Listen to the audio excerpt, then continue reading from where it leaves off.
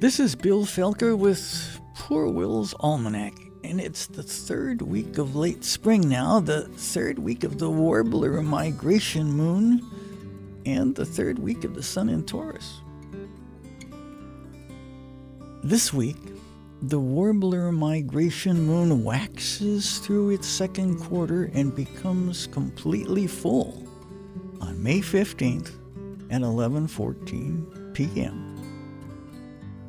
Right about that time, the Earth will move between the moon and the sun. And as the moon enters the Earth's shadow, it causes a full lunar eclipse. 35 hours later, the moon reaches perigee, its position closest to Earth. So what will happen because of all that? Throughout history, eclipses have been associated with negative events. Often the eclipsed moon appears red, which my grandfather always said was a sign someone would die that night.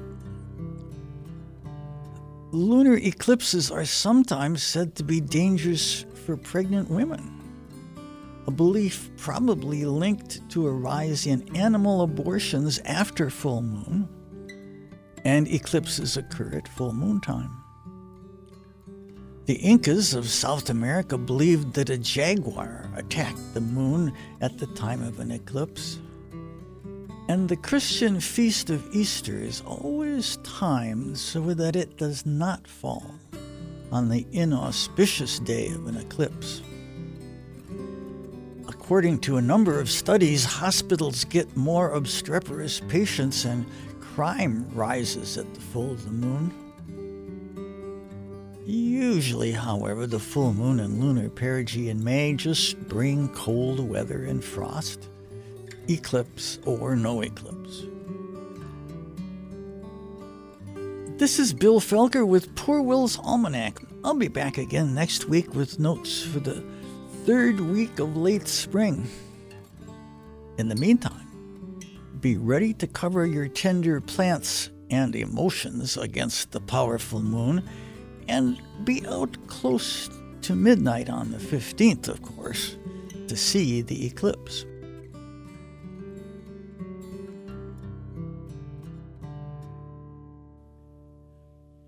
Poor Will's Almanack for 2022, which contains over 50 of the radio segments heard on WISO through the years, is now available on Amazon or from www.poorwillsalmanack.com.